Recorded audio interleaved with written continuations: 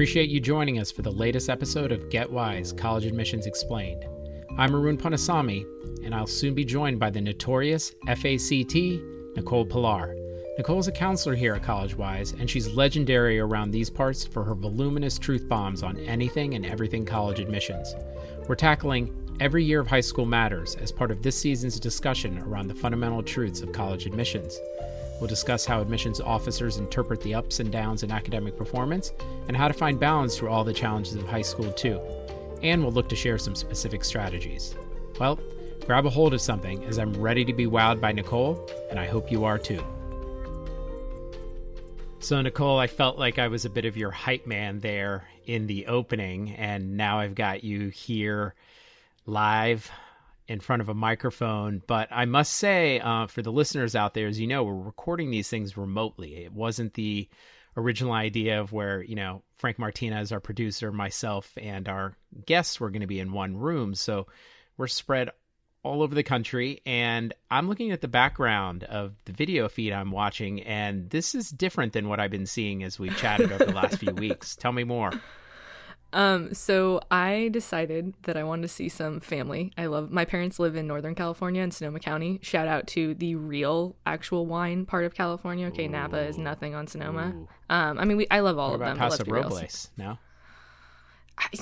We could. That's a whole other podcast, okay. Right? Like that's literally right. a whole other podcast. Let's talk wine. Which high school kids know. Yes. But no. So last week I flew up to see some family, and I am literally recording this from my childhood bedroom, and it's kind of weird. I feel like I'm walking back into high school. I'm like literally the tassel. You can see that my graduation tassels from college and high school are like right behind my shoulder. That's what I see, and I see a lot of pictures as well. Yeah, when I was in high school, this was students, you probably will never remember this, but the first iPhone came out when I was a junior in high school. And so before that, if you wanted to take photos, you had to have like those cameras where you like, it was a really big deal when there was a screen and you could like preview the camera afterwards, and it had like little like I don't know, they were just the cameras that you were able to like, it was a big deal if you could see the picture after you took it, like the early digitals. Yeah. And so I remember when I was, I think it was my sophomore year, my parents, they got me a digital camera, and I just went wild. So one of the things that I spent a lot of time doing was just going anywhere and taking random photos. I thought I was really edgy. It was not the case. Junior year, didn't we all? Right. I thought it was pretty cool. But no, I'm really excited to see you guys and to be doing this and talking about all the things high school. Awesome. Well, I'm glad to have you here. And, we're just talking about junior year and of high school.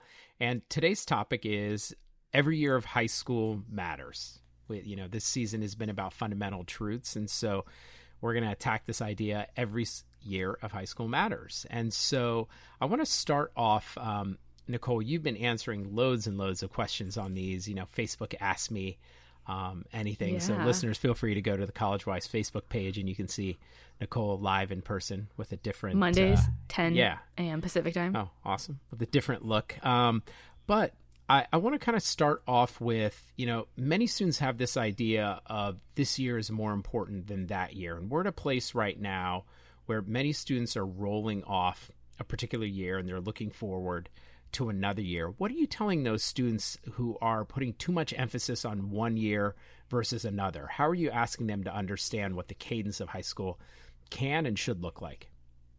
Yeah, I think first off, it really depends upon the year the student is coming off of to some extent, but I like to look at the years of high school kind of like layers of a cake, partly because it makes high school seem a little bit more fun.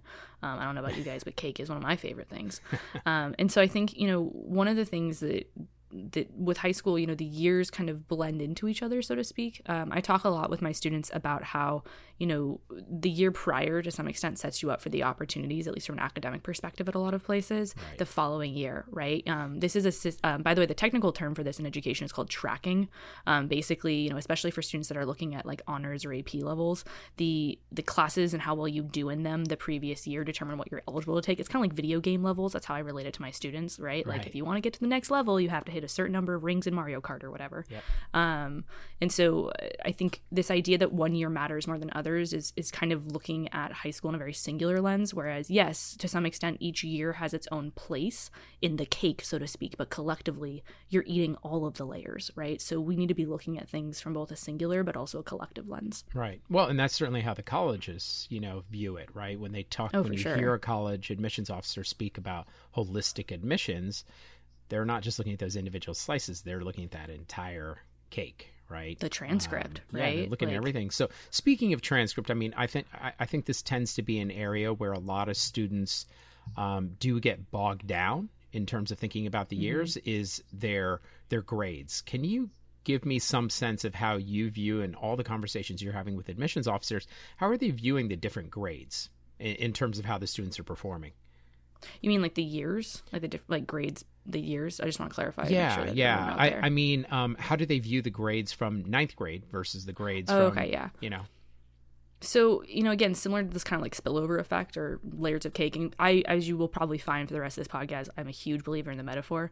And so I like to tell students that when you're looking at, ninth grade, so to speak, I have this conversation a lot with my students. I like to say that ninth grade is the year that matters the least, but also that matters the most, right? And it's kind of related to that spillover effect. What I mean by that is, it matters the most in the sense that how a student performs, especially at certain high schools that do really, very narrow tracking, right? Where they're looking at, all the years to determine what you can take senior year for like science or whatever.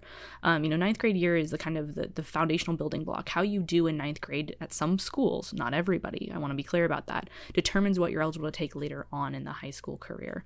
But it also matters the least, right? Because we have to remember students are applying to college traditionally in the fall of their senior year. So who they were, at 13, 14 years old is radically different than where they are when they're applying to college. Right. So, I think when students, they say that freshman year doesn't count, I mean, there's a grain of truth in that to some extent, but I'd also argue that it actually counts incredibly just due to the nature of kind of how education is structured from an academic class perspective. And so that's kind of an example, I would say, of like, when people say what years matter more, it really is very fuzzy and does depend upon the student and also what they're trying to do in that year. Right. Well, and also those goals as to where they're looking to go to college, because we know even mechanically some schools will consider ninth grade in a slightly different light than another school might. Let's talk a little bit about that. But before we do, I do want to ask you, some students will hear, oh my gosh, ninth grade is super important. I don't know if I had the best ninth grade. What's your advice to those students who are like, I had trouble just remembering my locker combination? Well, first off, student, you and I are in good company. I was also that kid. I think this is where, again, that holistic, and I know that this is a buzzword. Parents, you're probably sick of hearing all of us in the college admissions realm talk about holistic admissions. You probably think it's now starting to become like a spa retreat name or something. But this is where that does come into play, right? I think we need to be mindful of the fact that there are some students that the transition to high school is particularly not a good one. Right? For whatever reason, maybe they were going to a high school and other friends were going. Maybe there was stuff going on in their home life that was really challenging. And so schools are going to look at the transcript in a contextual view, right? I think there's also something to be said about, let's say you're a student that starts off maybe not so strong at the beginning of high school, right? Because that transition was rough. But then you kind of started climbing the mountain, right? You started taking on more rigorous classes. You started doing better in those classes, right? This is where, if I'm looking at a student's transcript, I'm looking at the progression of performance over a period of time. So to some extent, I'd like to say that for some students, if you start off really strong, I'm hoping that you continue that strength over the course of high school. But also if you're not a student that did well at the beginning of high school, it's not like, oh my gosh, the world is over, I can't go to college. In fact, it's the contrary. I would actually say that for me, some of my favorite students are the ones that are kind of the underdogs, right? The ones that started off, a little bit struggling in ninth grade, but then they really kind of pushed themselves over the course of their high school career and showed that development, because there's some really good stories and lessons in there. And especially, and this is on the other side too, if I'm a college or a university, I know that I joke and say this, hopefully it doesn't literally happen, but kids are going to kind of be punched in the face by life at some point, right? Either in college or, thereafter. And so I think when I'm looking at a student's transcript and I'm seeing that they struggled, I want to know, how did you recover from that struggle, right? What does that struggle look like? And what did the kind of overcoming that? Because I know that will likely happen to you at some point in college. And so I, as an admissions officer, this is also where like the essay questions, for example, you've seen these around, right? Where they talk about a challenge and how you've overcome it or whatever. If the school asks that, they're literally looking for evidence of it, but you can definitely see some of that in the transcript if that's there. Right. And as I had mentioned, you're a whiz when it comes to the UCs and the Cal States.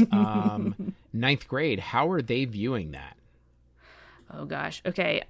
This is where you guys get to hear me like really nerd out.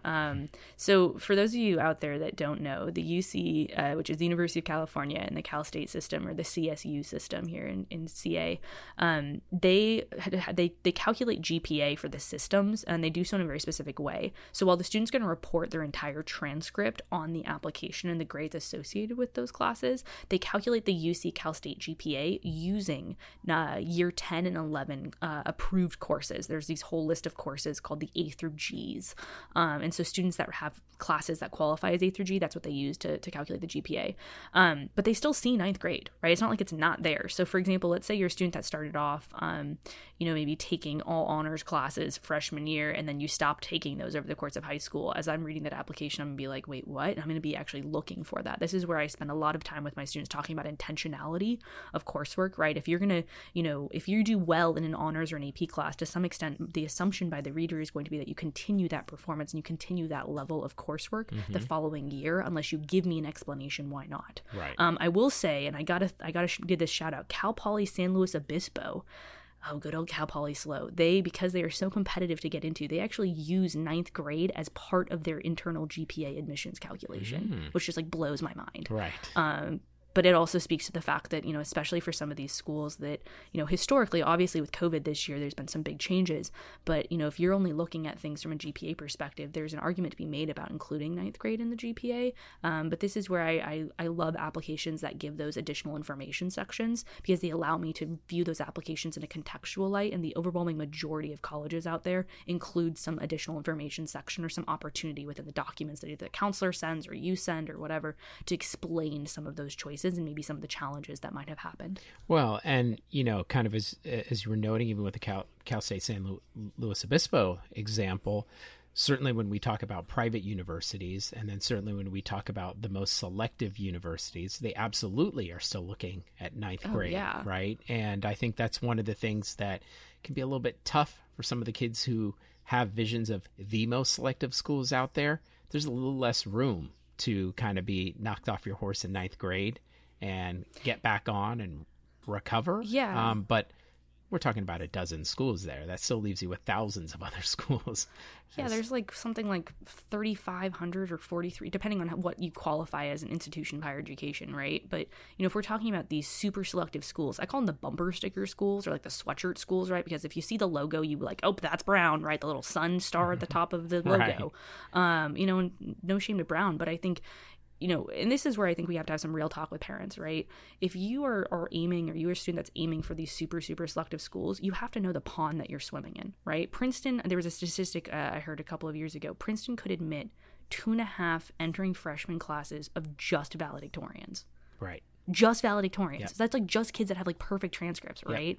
So, I think when we're, and I don't say that, in a celebratory way. I mean, you and I would have a whole other podcast about the fact that these institutions have buttloads of money and quite frankly could admit so many more students and create access to higher education, and you utilize all those opportunities and don't.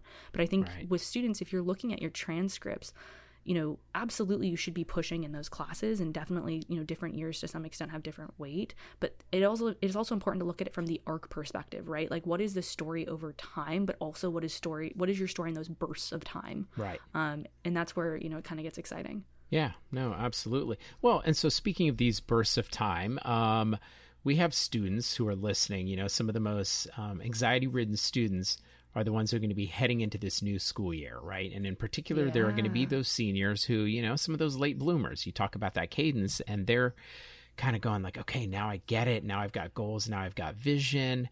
I've got senior year. What role can and cannot, what role, those grades, what will they play in the admissions process? Okay, so that's actually a really good question. And this is where I'm going to use a phrase that families, if I got a nickel for every time I said this, I would be living in Beverly Hills. But no, I mean, this is where I would say it really does depend on the institution, right? Some schools are, you know, by like, I'm going to pick on the UCs and the Cal States. They don't look at senior, they look at what classes you're taking senior year. They absolutely care that you're continuing to challenge yourself senior year, but they're not necessarily going to look at the grades. But it also depends upon the time that you're applying, right? A lot of colleges have those early action, early decision priority deadlines, and they may or may not ask for, you know, potentially first quarter. They may ask for semester grades. And so this is where I would say students, you know, regardless of where you're applying to college, don't mess up senior year. Senior year, especially for students that maybe, you know, that arc is still building momentum, so to speak, that can actually be a really great redeemer year.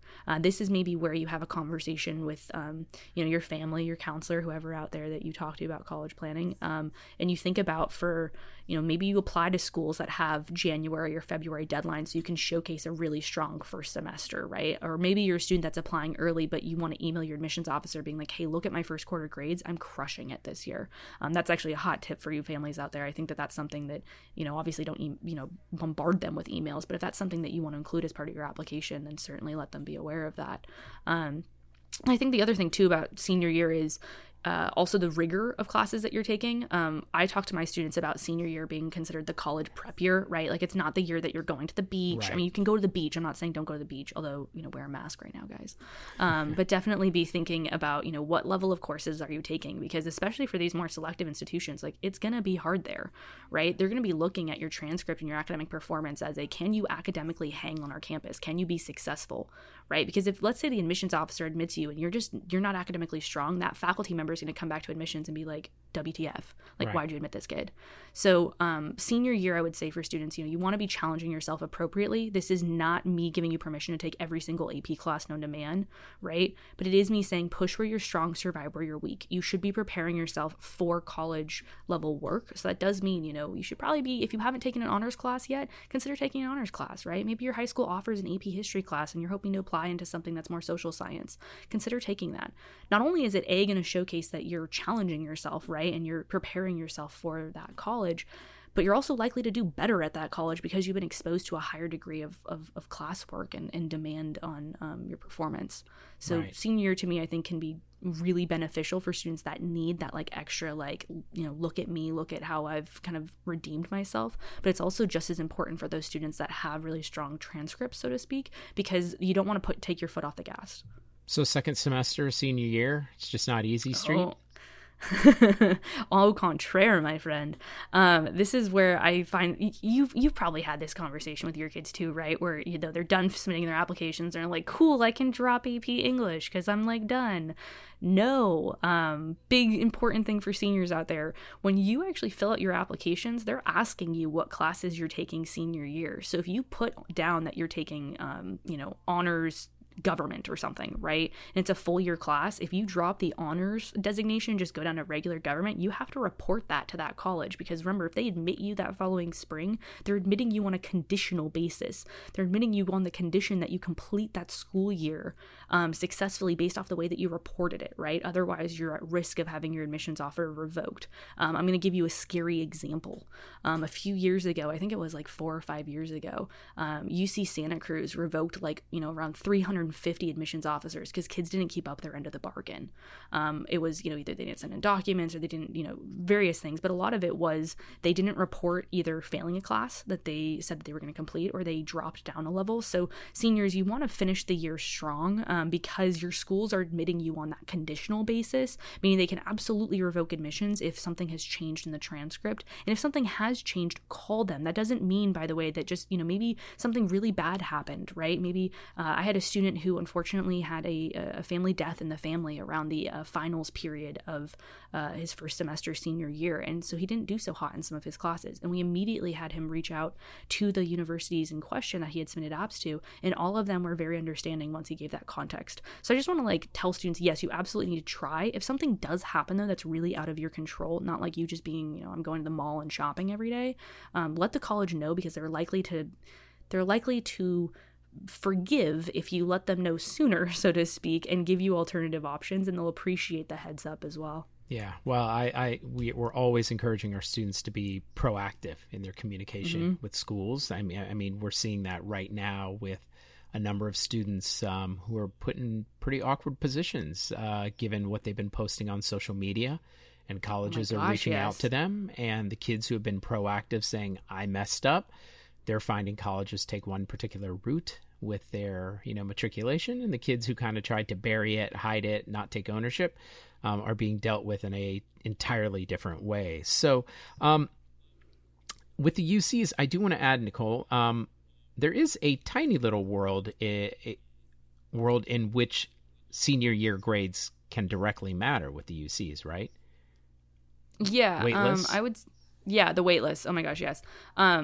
And see, this is my favorite wacky wild world of the UCs, because I think there's this misconception out there that because, they're just kind of like satellite branch campuses of like one unit, but in fact, all admissions are done independently at each school. And each school, by the way, they all have separate portals and all that fun stuff.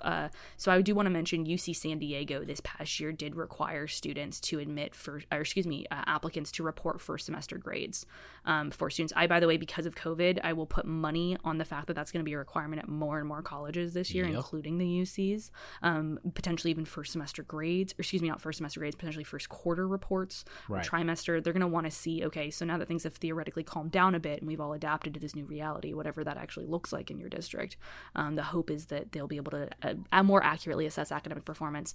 But yes, especially for waitlists, and it's not even just at the UCs, by the way. Waitlists are, as many of our graduating seniors are aware, the year of the waitlist has just exploded, I think, especially in light of COVID.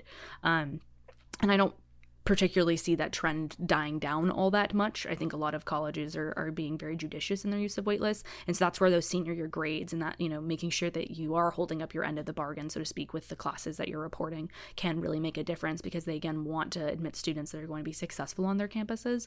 And so that's where, when you send off your final transcript, if you are on the waitlist, that will be something that they take into consideration as part of their who do we take off the waitlist if we can. Right. Well, let's pull the lens out just a little bit. You had mentioned these bumper sticker schools, and you had also mentioned like, hey, I don't have my seniors take every single AP out there, right? Yeah.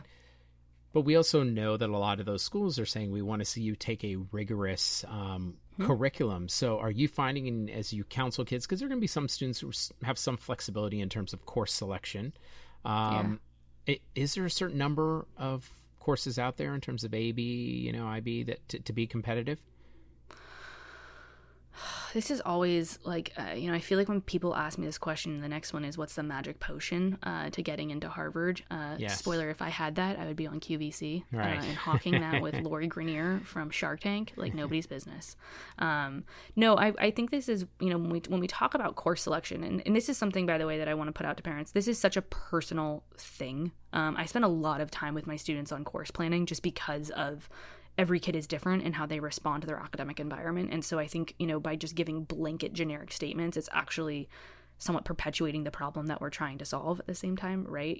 Mental health is a huge problem in this country, and a lot of that is tied to the fact that we have kids that are staying up until 2-3 in the morning, doing, trying to take like 7 AP classes, right?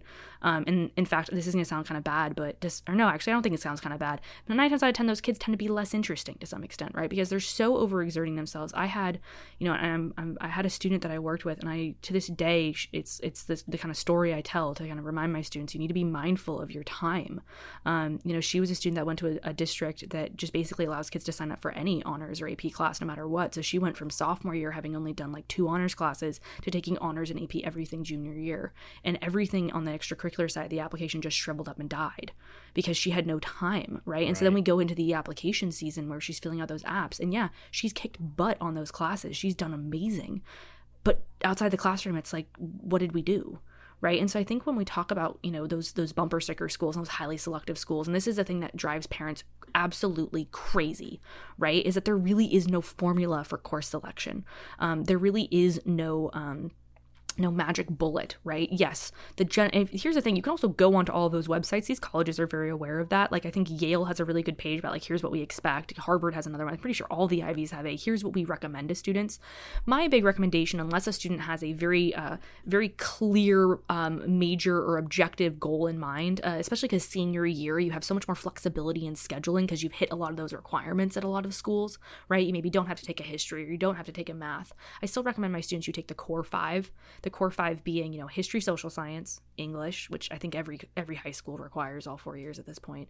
If you can, take a foreign language, typically, especially at these highly selective institutions, I'm thinking the liberal arts college ones, they still want to see evidence of foreign language ability. And especially for STEM kids, I think that my STEM students think, oh, I don't have to do anything in the humanities or social sciences. I'd actually argue you're a far more interesting STEM kid if you understand the fact that, like, so much science takes place in other countries with other languages. I had a student, I think I talked to you about him, Maroon. He was my kid that he's doing genetics right now, genetics research, super cool kid. But he realized that he wanted to teach himself German because the second most published language for scientific journals is in German. So he literally spent a summer just learning German because there was, I don't know, some geneticist at the University of Dresden or something that had some really cool articles, right? So I would say history, social science, foreign language, English, math, and then of course like your actual sciences like biochem and physics. But if you're a student that has like a very particular goal in mind, that's where I think senior year you can maybe have the conversation about being a little bit flexible with your curriculum. And then the last thing I'll say is really it's about challenging yourself appropriately. And by that I mean appropriately really thinking about how much time you have in the day. I joke with my students all the time about the fact that one of the great privileges and punishments when as you become an adult is that like you have now a lot more choices to make with your time. You just don't have a lot more of it. Right. And so if we think about the like demands of time that a lot of these classes are going to have on students, it has to be a balance. Otherwise, quite frankly, they're not going to necessarily be the most interesting. Right. And so that's kind of and this is where, again, it's like, it's hard for me to give specific like guidance. Like you must take AP English, right? Or you must take IB math analysis. No, just tell me. I want a number. Is different. Just tell me how many APs. How many? Exactly. No, so you've been talking a lot about time here and relative to, performing academically. I want to kind of bring it over to the extracurriculars. When we talk about the importance of every year in the admissions process, how do kids need to think about their extracurriculars? Because on one hand, we're telling them, go out, take risks, go out and explore. On the other hand, we're telling them, dig in deeper, develop a passion. That can sound like a mixed message. Totally. If you start speaking to a ninth or 10th grader, how might your advice vary from that, like, second semester junior or kid in their senior year as they think about their extracurriculars and how to devote time, balance it, dive deeper? Totally. The first thing I'll say is I actually hate the word passion. I think it's ridiculous that we tell 17-year-olds they must find their passion. I will be turning 28. Can't believe I'm saying this on a podcast this month, and I still haven't really found my passion. So students out there, trust me. By the way, your passions will change. Photography, I have an Instagram, haven't posted anything to it. So just speaking out to the whole idea of passion. And this is where I think with younger students, it's really about it's not really about finding the thing, but rather cultivating their ability to get curious. Right? Again, I'm kind of tying it back to these sweatshirt schools, these bumper sticker schools. It's really about helping enable the student to dive deep into an interest area. By the way, that interest area can change. So when I'm working with my students, I think freshman year is really the just sign up for whatever kind of year, right? You're still in high school. To be honest, you're probably still figuring out how to get up in the morning and get there on time to some extent without your mom calling you down for breakfast. So I would say freshman year to me is kind of the exploratory year for students that don't really for students that haven't identified an interest of theirs that they really want to dive into.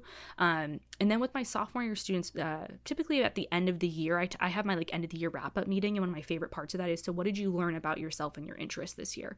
And so some of my students are like, well, I tried this and I wasn't really a fan.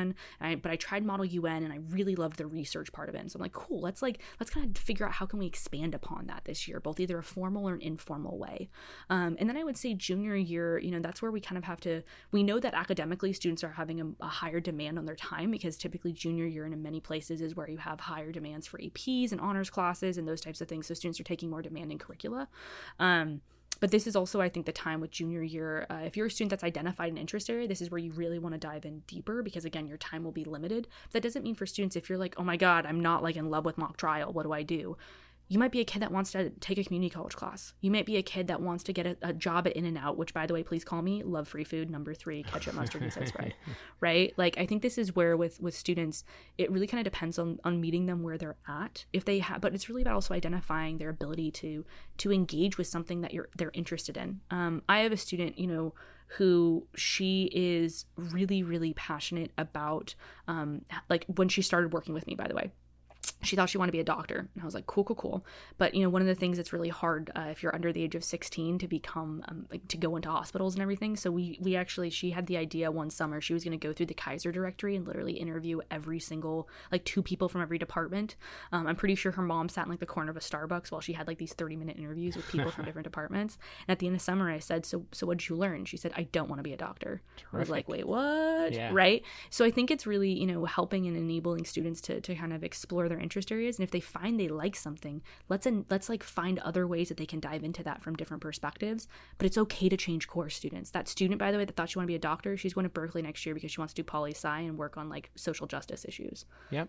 She found her calling in mock trial and stuff, and we still found other things that she could get involved in after that. Right. Well, and that's something, from when I look at it from the admissions perspective of things, when we talk about curiosity, passion, whatever you want to call it, these are all transitive properties. So if we can see elements of it in one activity, we feel pretty confident that you'll carry it across, right? I mean, it's not as if as an admissions officer, we were admitting all these athletes who were going to play on our sports teams, but we knew that a lot of those student athletes were the kind who could get up at 5:30 in the morning, after they had had a terrible night before. They were the kinds of kids who, when things didn't go their way, they could still pick it up and keep charging forward. So a lot of those things carry over, whether it's the theater department writing for the school paper, there's ups and downs, and you learn those collaborative skills. Well, you and I talk about those social emotional learning skills, right? These kind of these elements of a student that demonstrate qualities of success. I remember there's statistics I read a couple years ago that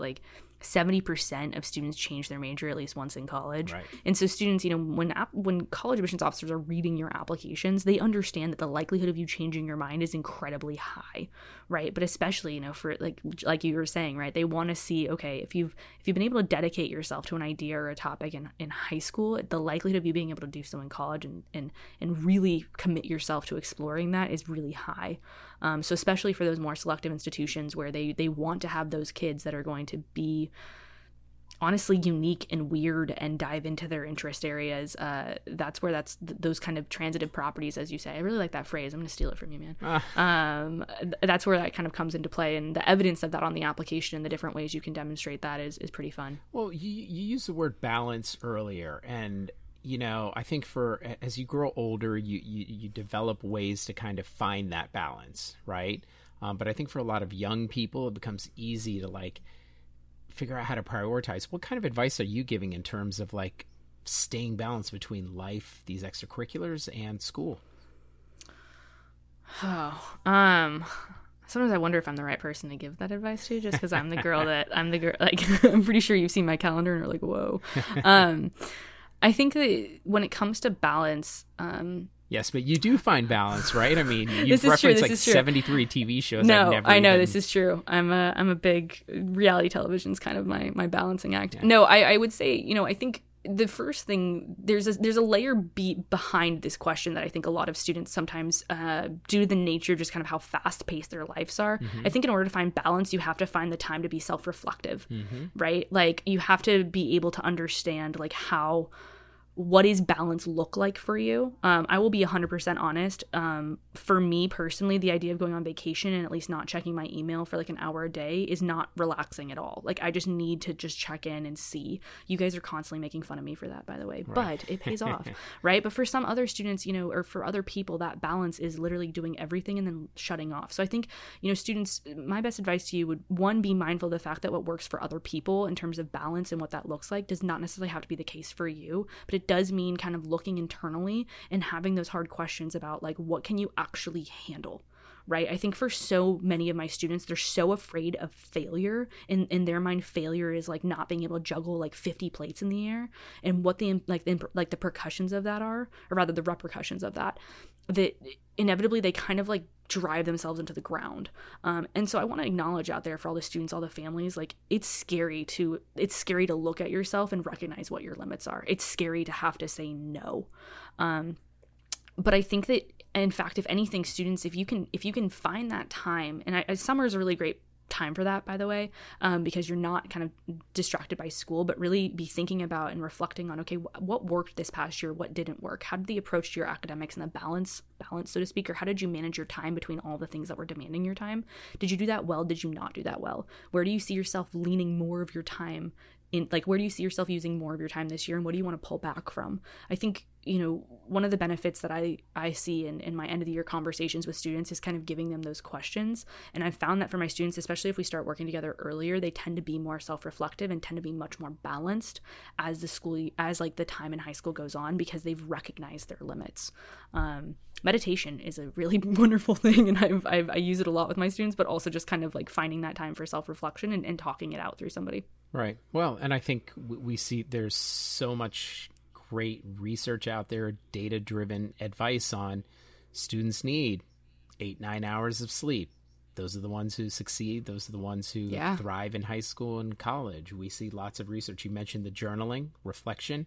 The students who don't have every minute or every hour of their day scheduled, they fare better than those kids who have every single minute or hour scheduled. The neuroscience, just the healthy teen psychology, you got to be able to step back and put everything you're doing into some sort of context. That means spending time with family, with friends. And I think that, like, and I'm going to potentially get in the controversial zone right now. Those sweatshirt schools that we all know the names of on the East Coast. Nobody wants to talk about the dirty little secret, the fact that there's high levels of suicide. One of the things I follow every single, it's a weird obsession with my job, but I follow all of the different student newspapers at like the top 100 universities and colleges in America. And if you want to find out all the stuff that kids are complaining about and all the problems on a campus, you look at the student newspaper. Right. And so nobody wants to talk about, the fact that there are very real mental health issues on these campuses, right? So we see our kids, and I think the colleges, by the way, are very aware of this. It's just really hard to some extent to know, right? But you see at some of these schools, these kids that are literally killing themselves to get into these institutions, and then they get there, and there's a very, I'll admit, I went to a school that is supposedly one of the most selective colleges in America now, or whatever, right? It's got an admit rate I would never get in. And I remember when I stepped foot, like the first couple months when I stepped foot on campus, there was a very real moment where I realized, okay, I'm no longer the smartest kid in the class. Mm-hmm. And that was uncomfortable for like the first 3 months of college. Like that was a weird feeling, because for so long I had got my identity had been attached to that, right? Sure. Like I was that kid, right. I never had to really study. And so there was a very, very big slap in the mind when that happened. So I think, students, it's uncomfortable as you get older to realize the things that you can and cannot do. But in fact, I think you will be better served in the admissions process if you do that self-reflection and really dial down and say, you know what? I'm going to have to take a couple of hours more to do math than I am English, and that's okay, right? Or, you know what? As much as I would love to do water polo, I'm much more dedicated to mock trial, and I will go to every single water polo game with my friends, but this is where my interests lie, right? Or maybe you're a kid that doesn't want to do formalized activities and you want to, I don't know, breed Venus flytrap plants in your backyard. Cool, man. Like, let's do it. Right. I think there's this notion that students feel like they have to have, they have to be involved in everything and they have to do it at the zenith. You actually will go further by doing less than you will by doing more. Yeah. Zenith. Now you sound like you're channeling Paul Canarak. He's the other person who'd use that word. But, well, we hang out. Well, no, but I mean, you do bring up the good point. I mean, this idea of balance, depending on what your goals and ambitions are, some students are willing to give up some of that balance for this perceived idea of like, this is what will make me successful. But again, we have the luxury of sitting with the data. And so often it turns out not to be accurate. For so many of the students that we see getting into the most selective schools, it's almost just this natural byproduct of being passionate, being curious, as opposed to just programming every single minute of themselves. I would say for every student I've had that has gotten into those schools, the overwhelming majority of them, and I'm talking like 90% plus, have been kids that have been comfortable with identifying the things that they enjoy and being willing to let go of others. Right. So I think, and the pressure to get into these schools, I think, is a huge part of that problem. Well, not pressure from me or you. Yeah, no, just the pressure from society. There's this weird, and that's a whole other podcast topic, friends. But there's this big misconception out there that you, in order to have a good life, you have to go to these like big, fancy, hard to get into colleges. And there's very anecdotal data about that. Like I always point out the fact that Tim Cook, the CEO of Apple, went to Auburn University, which has a pretty high admit rate, right? You look at these examples of people that have done really remarkable things. So I think it's not. Yes, there's an argument to be made that you'll have more opportunities at these schools, whatever that means.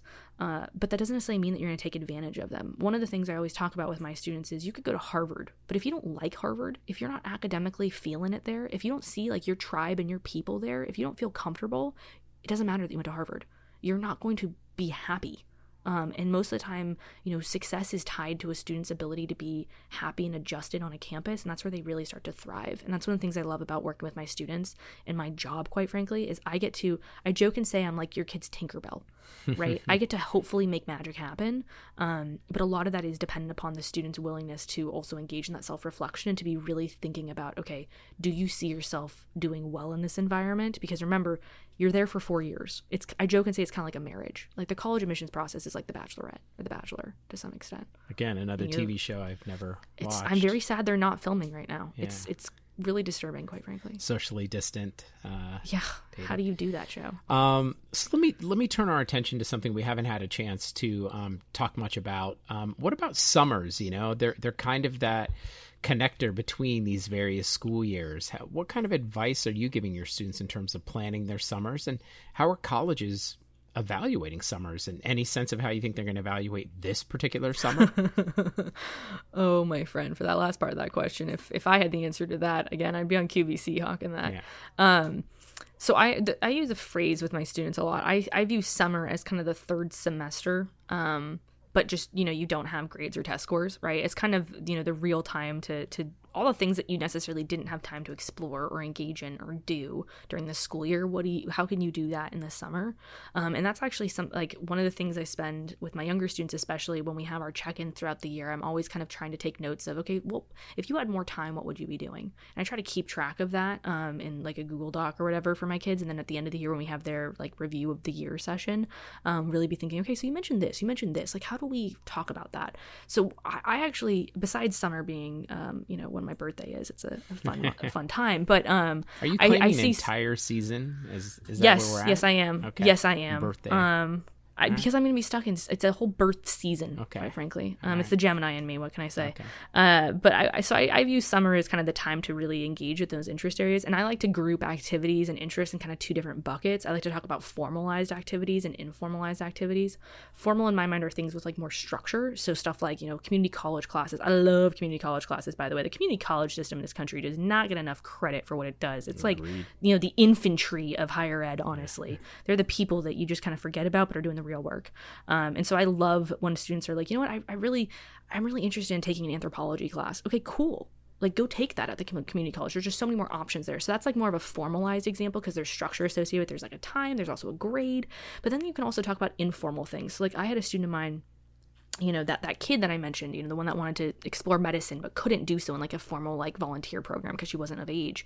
That was an informal way to explore that interest area. I had another student of mine that was really interested in biology. And he wanted to literally grow a garden with like random plants, and like he wanted to take like different chemical compositions, like he wanted to like fertilize them and see what would happen. He was really interested in like just understanding how chemistry affects plants, and so we literally created, and he like had like a log and all that cute stuff. I had another kid, this is more of an informal example, she loved English. I mean, she was like my one kid where we could have real talks about like Dostoevsky and like really fun authors. Right. And so I remember she came into my office and said, pick a number between 1 and 10,000, and I was like, I think I said like 7,642 or something. And she was like, cool, that's how many pages I'm going to read this summer. And I was like, okay. Wow. She actually ended up reading over like 10,000 because she went through and she got like, those Barnes and Noble Classics books that are like super cheap most of the time. So she went and she was like, I want to travel around the world and read an author from every single continent, but then I also want to identify like certain authors that I love and try to read all of their collected works.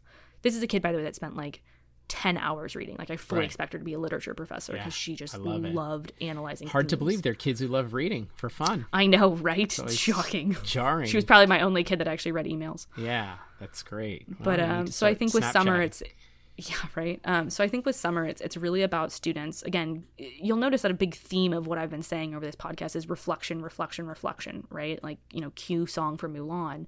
But it's really kind of thinking about what is it that you're curious about? What is it that, is there a problem in the world that you just want to learn more about? Is there a concept from your chemistry class that you're just like, you know what, that was really cool. I want to learn more about that.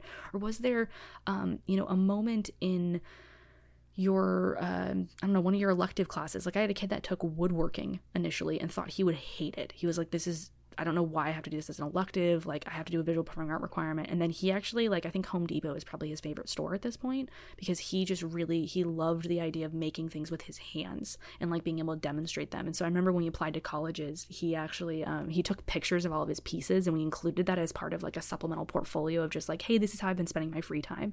And I remember on one of his acceptance letters, the dean of admissions or like the VP, one of like the high ups for enrollment at that school wrote, I really want you to come to our college and use our wood shop so you can make me a table. I'll be your first customer.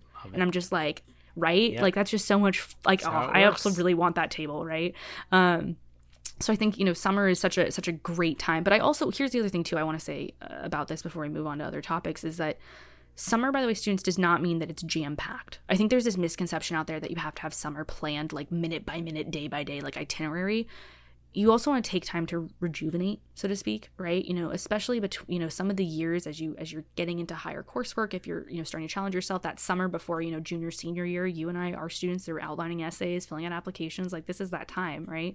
So you want to at least spend some time, having some of that downtime, reconnecting with your family, getting some of that reflection, going out for walks or whatever you do to find that balance, whatever that activity is to help you find that balance, make sure to dedicate some of that because you're going to need to refill the tank because you know that the next year is going to be pretty demanding most likely. Yeah. And, you mentioned holistic admissions, and I've got to ask one question before I kind of ask you for a final thought or two. But a kid who's got good grades, not great grades, can you all of a sudden kind of find your way to an elite scholarship or into a highly selective college just through an amazing test score?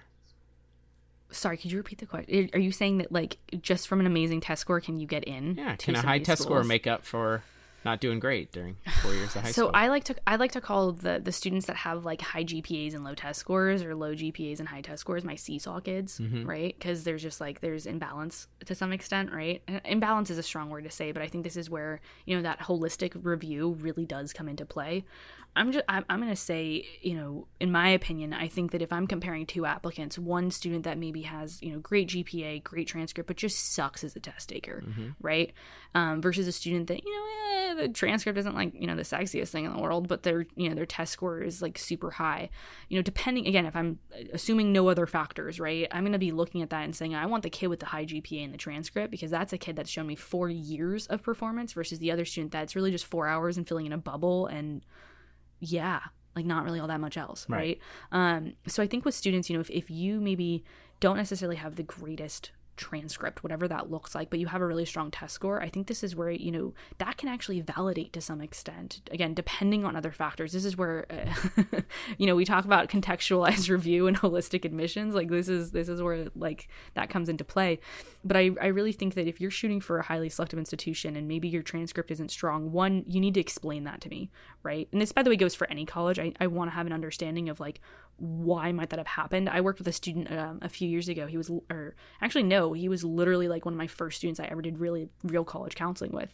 And his transcript was not particularly strong, but that's because his high school got rid of the AP program due to budget cuts, right? So he was a student, but he had some incredible extracurriculars, and he studied his butt off on that SAT. I mean, this was before Khan Academy, by the way, guys. Like, he had to literally go into like the library and open a book. Right. All right. He had to know where that was. And so, this was a student, though. He got really involved in his community. And he ultimately ended up winning the Questbridge Scholarship for Princeton, and actually graduated a couple years ago. Super cool kid.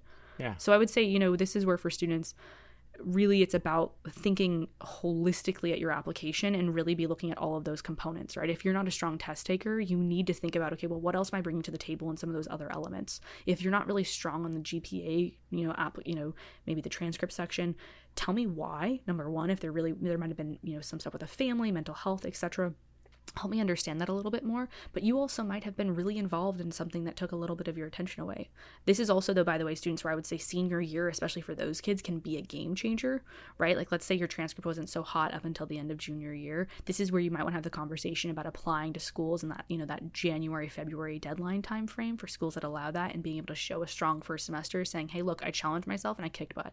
Right. And so that's where, there's a lot of different options out there to kind of help mitigate. Makes it sound like, there's like a problem, but it's really more about thinking, how can you strategically approach the admissions process to put your best foot forward? Yep. Well, and speaking of kicking butt, we started off with this idea that every year, of high school matters. I think you've made it clear that it matters in different ways for different students, depending on their goals and their trajectories. What last bit of advice might you have to the parents, students listening out there?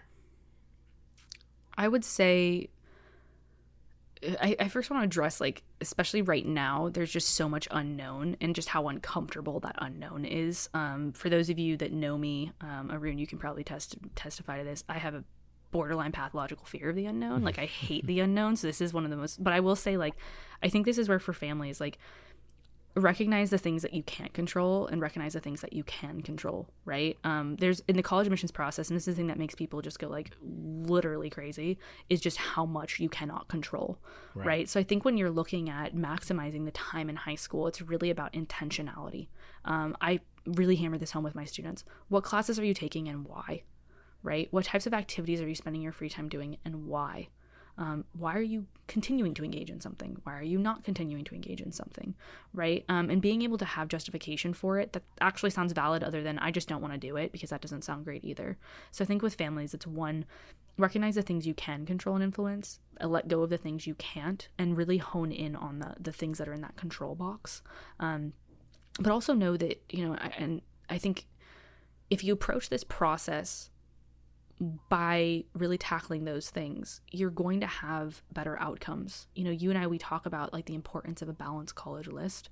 And a lot of that has to do with, well, what did you do during high school and how did you maximize your time there, right? Everybody should have a likely school. Everybody should have a target school. Everybody should have a reach school. And a lot of those options are going to be dependent upon how you used that time. I think the last thing I would say, specifically to students, is to recognize and embrace the fact that you cannot do it all. Speaking from somebody that was a kid that tried to do it all, by the way, and literally struggled in college the first year with just how tired I was, be comfortable saying no to things. I'm still struggling with that, by the way, as an adult. It's so hard because, that fear, that FOMO is real, but own the things that you can, own the things that you do have time for, but let go of the things that you can't, and really lean into the things that you want to lean into. I promise you, your applications are going to be so much more interesting to read, number one. But there's also a level of when I read a kid that's able to say to me, I stopped doing X because I really wanted to do Y, there is some really interesting self-engagement there that as a reader, I'm like, that's a kid that understands their limits, and that's a kid that has the ability to look inward and acknowledge themselves. And that to me is a great tribute and something that I want on my campus. Terrific. Right? So yeah, that was a lot of final thoughts. Yeah. But we can have another podcast of just final thoughts. But I have thoughts for your thoughts. Nicole, as always, you really brought it. I'm sure people are already tuning into our Facebook page to check out all the wisdom that you dropped there. But I do want to thank you for your time to join us and enjoy that real wine country. Oh, I will. Thanks, Aaron. It's always good to see you. Take care. Whew. I knew Nicole would deliver a wealth of information, as we talked about every year of high school mattering. The great takeaway, regardless of where you are on this college journey, every year of high school serves its purpose. As Nicole encouraged, students need to explore, take some risks, and give themselves opportunities to grow. It's not only part of high school and applying to college, it's part of a well-lived life. And speaking of a well-lived life, if you ever catch Nicole on one of her infamous Ask Me Anythings on CollegeWise's Facebook page, make sure you ask her about her time in Bulgaria. As always, thank you for listening. We've got loads more free resources at collegewise.com, and we look forward to you tuning again soon as we continue exploring the fundamental truths of college admissions.